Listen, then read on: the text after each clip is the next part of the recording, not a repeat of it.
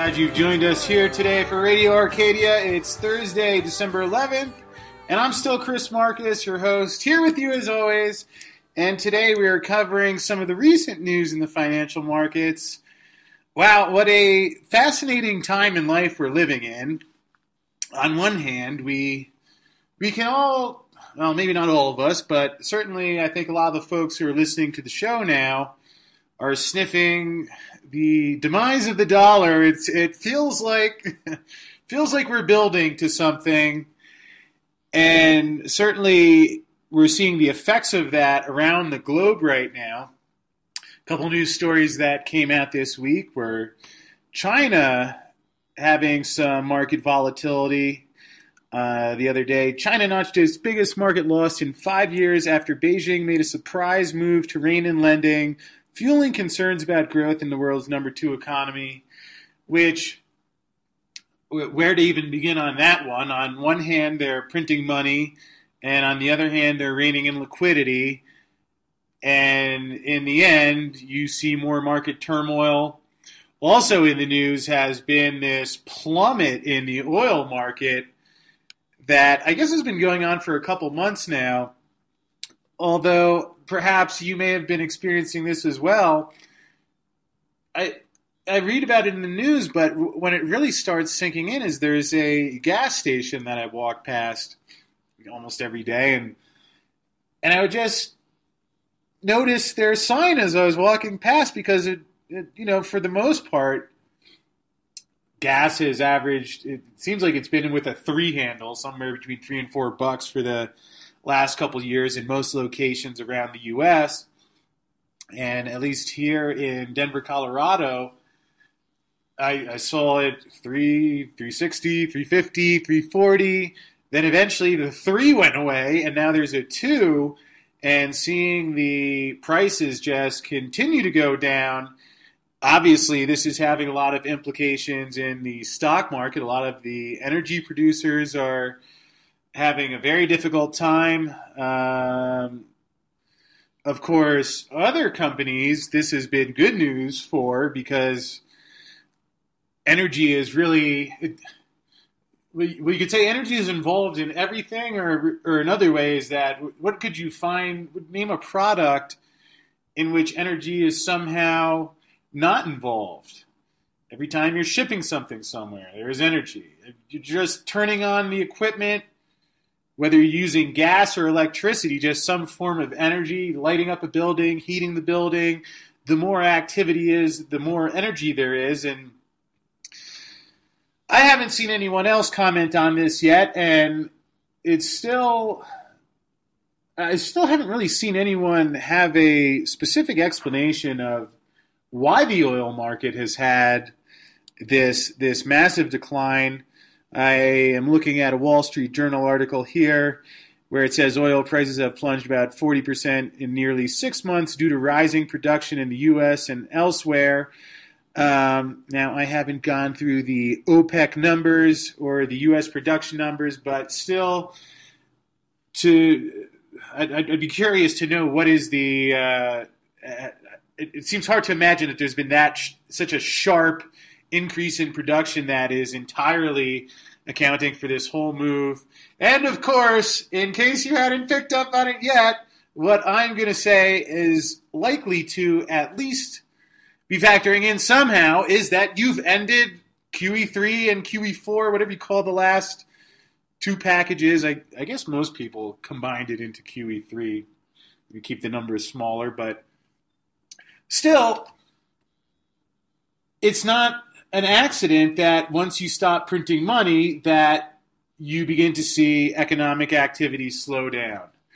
We've seen problems in the Eurozone where with Mario Draghi and his similarly fantastic Keynesian idea of, well, we must fight deflation.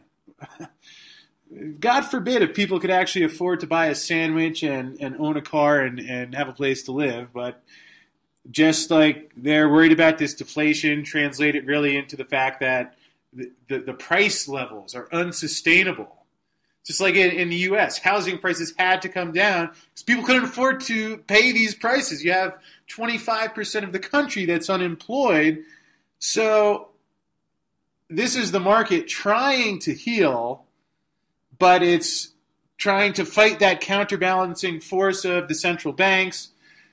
And it's a complete disaster, of course, and this is why central bankers shouldn't try and play God, but you see it happening here. You see it happening in Japan under the fantastic unicorn Abenomics.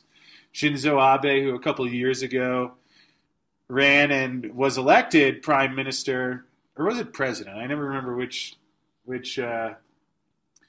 name card they give the Japanese dictator.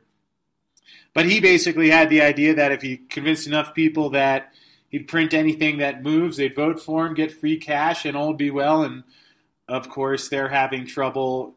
And certainly, well, the U.S. stock markets haven't slowed down yet. But that was what could have been expected upon if, now again, this is also factoring in if the Fed has really stopped buying as many bonds as they say they have. You know, you can take them at face value and assume that they've slowed down the pace. And if that's the case, certainly to see some of the indicators and warning signs going off in the market, the same way that they happen each of the other times that the Fed tried to stop printing money and then only to eventually say, oh, well, the market's weakening, so we have to start printing again. Which, despite the fact that I clearly said I never thought they would taper or end QE, and that did end up happening, I think I added a caveat in there somewhere that if they did do this, then they would continue printing again. And I mean, if you can see Janet Yellen or any of these other central bankers watch more decline in the markets, and especially if things really start to get rocky, you think that they're not going to whip out their printing bazookas. Mario Draghi's big bazooka, as he famously called it in 2012. That's why it's, and that's why the markets are a little more complex than just thinking of one step into the future. It reminds me of one of those differential calculus derivatives. And maybe I'm just had too much equity option training from my past Wall Street life warped into my brain. But you really can't just think about what's going to happen in the next step, because it's all built and predicated upon each other. And this is similarly applied when I see people putting price targets on gold and silver, which I think, unless they're accompanied with, okay, this is the price target if QE3 ends and they don't do QE4, or this is the price target with the current money supply, but you have to have some sort of barometer, because you could say, well, I think gold is worth $5,000 or $10,000 an ounce, and I know I love saying those numbers and seeing the response that I get, because obviously they sound very extreme. Although I think it's worth pointing out, if you actually have ever read or are familiar with Jim Rickards' his book Currency Wars that he wrote back in 2011. Now this was when QE2 was stopping, even before Operation Twist. And he had a chart in there that if you just adjusted mathematically based on when the dollar was still backed by gold, and then how much money has been printed, and just adjusted the fraction, we would already be well over $10,000 gold. So what is it really worth in a true free market where the bullion banks aren't getting in there and doing what bullion banks do, which works for a while until enough Chinese people come up for their metal? Who knows what the price of gold would actually be? But that's something that we're going to find out, because, again, going back to the China story or the oil, and I also hear a lot about how some of these high-yield debt markets are going to have problems with some of the lower energy prices. And that's certainly what I think a lot of people learned over these past couple of years, is how interconnected all of these things are. So maybe in a healthy economy that didn't have U.S. government fascism and a Wall Street oligarchy, you could say, well, oil prices are going down. This is great news. It's going to make life less expensive. That means more wealth for everyone. And kumbaya, good times are here again. Or, unfortunately, in the type of arrangement we have now where everything is so interconnected but built upon a house of cards foundation, I mean, even Bernie Madoff acknowledged that the current Wall Street U.S. government arrangement was the biggest Ponzi scheme in history. And that has always been the catch in the smoking gun of why we were going to have trouble.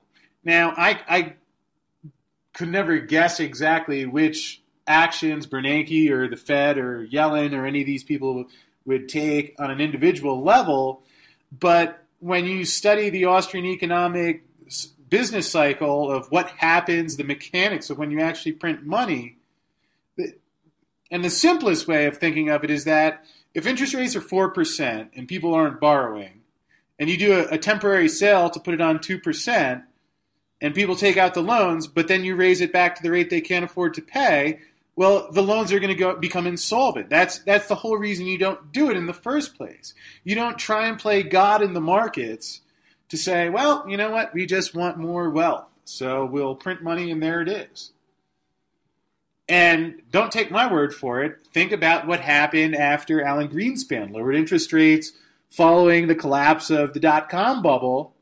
And then when he tried to raise them, we had the collapse of the housing bubble because when the interest rates were lower, everybody took out credit, and then interest rates went up, and we saw what we got.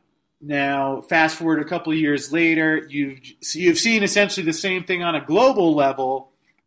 Now, whether it's oil or the foreign economies, I think the U.S. economy has actually slowed down considerably. Just we have to keep in mind that we're looking at government numbers that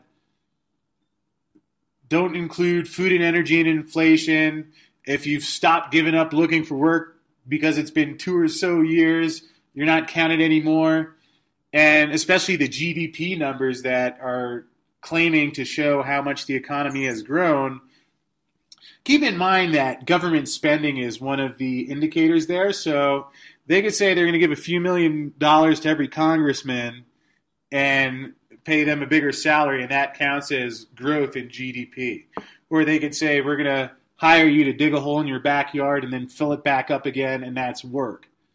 Now, you could pay someone to do that, but is that going to give your country and citizenship and more goods to consume at a cheaper price? Because, again, people want stuff, and generally people want more stuff. The cheaper it is, the more stuff they have, or the more money they have, the more stuff they're able to have. But you have to build it. You can't Imagineer it. The Fed can try, but I don't think it's going to work any better than it has the past couple thousand times it's been tried in history. But fortunately, when you understand what's happening, this is why it can be so valuable having this knowledge. And then when you're faced with that decision, well, do I want to own treasuries in this environment? Wall Street's telling me it's okay.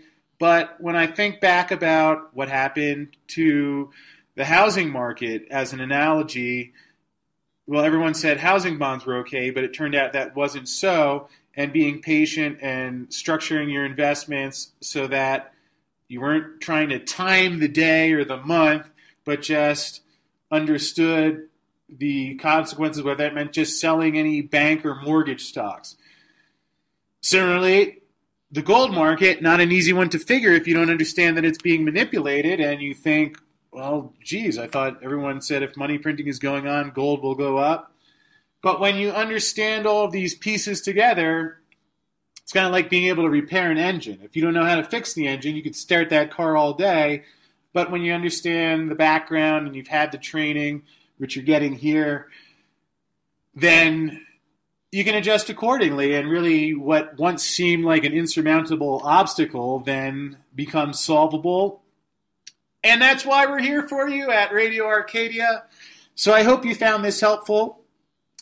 And if you go to arcadiaeconomics.com, and click on the What Can I Do About It tab, you'll find a variety of solutions there as well, because this is what we like to help investors or business owners or people who are trying to reach more clients or just figure out solutions, whether financial or even non-financial, of, okay, we see what's happening, we see what's coming, how do we prepare for that?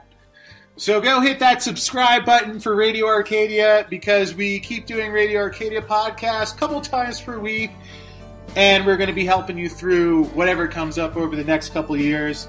And again, you can find us at arcadiaeconomics.com, where you can find out what you can actually do about it and really begin implementing these steps into your business, into your investments, and turn what could have been a crisis into the opportunity of a lifetime. Because when you know the way the game is rigged, you can still take the upper hand back, and we'll be here along the ride for you. And with that said, I hope you're having a beautiful day wherever you are, and God bless you all.